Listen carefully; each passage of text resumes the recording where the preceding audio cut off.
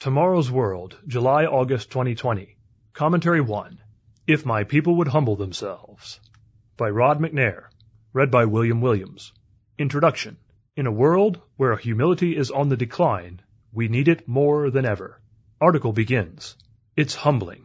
The owner of a small business was relating to me his feelings about the rapidly unfolding COVID-19 crisis.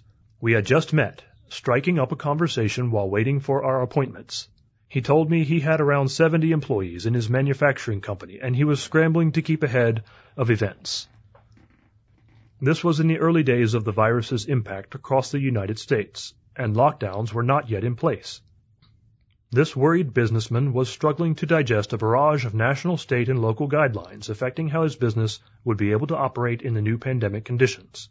He was writing and rewriting company policies, making sure that his company would be in compliance with a raft of new regulations, all while grappling with the challenge of keeping his employees safe and protected. His business was not one of those deemed essential, quote-unquote, and very few of his employees could telecommute, so the future was troubling to him. Through it all, I was struck by his comment. It's humbling. As much as I felt concerned for this man's situation, I couldn't help but be impressed by his attitude. He was truly sobered. He was expressing his response in a way that demonstrated his deep and profound recognition that he didn't have all the answers, and that he would need to seek help beyond himself. Subhead: A rare attitude. We don't hear much about humility these days. We don't applaud the humble. We praise the arrogant. All too often we fall in line with the society around us, pumping into our children the message that being sure of ourselves and self-confident is the real key to success in life.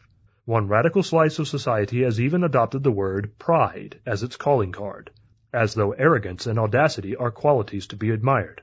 When King Solomon dedicated the temple in Jerusalem, he prayed that God would intervene for his people when they faced calamity.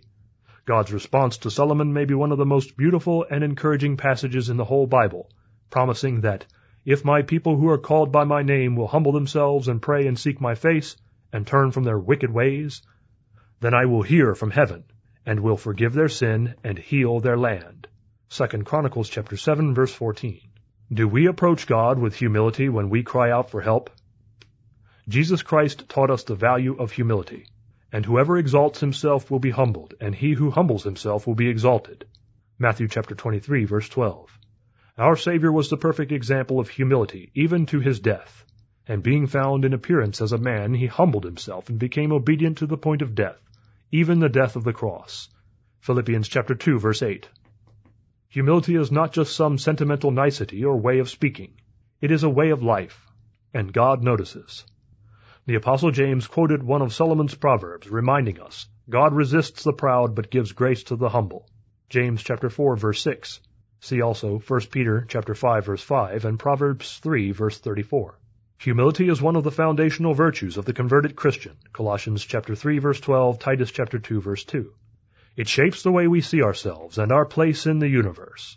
It must be at the heart of our relationship with our Creator, especially in times of distress. Whether you are a business owner responsible for the livelihoods of many employees, a parent responsible for the safety and growth of your children, or a worker struggling to make ends meet in a time of economic chaos, you have your share of God-given responsibilities. Yet the most important responsibility of all is to acknowledge, I must do my part, but it is God who is in charge, whom I must love and obey.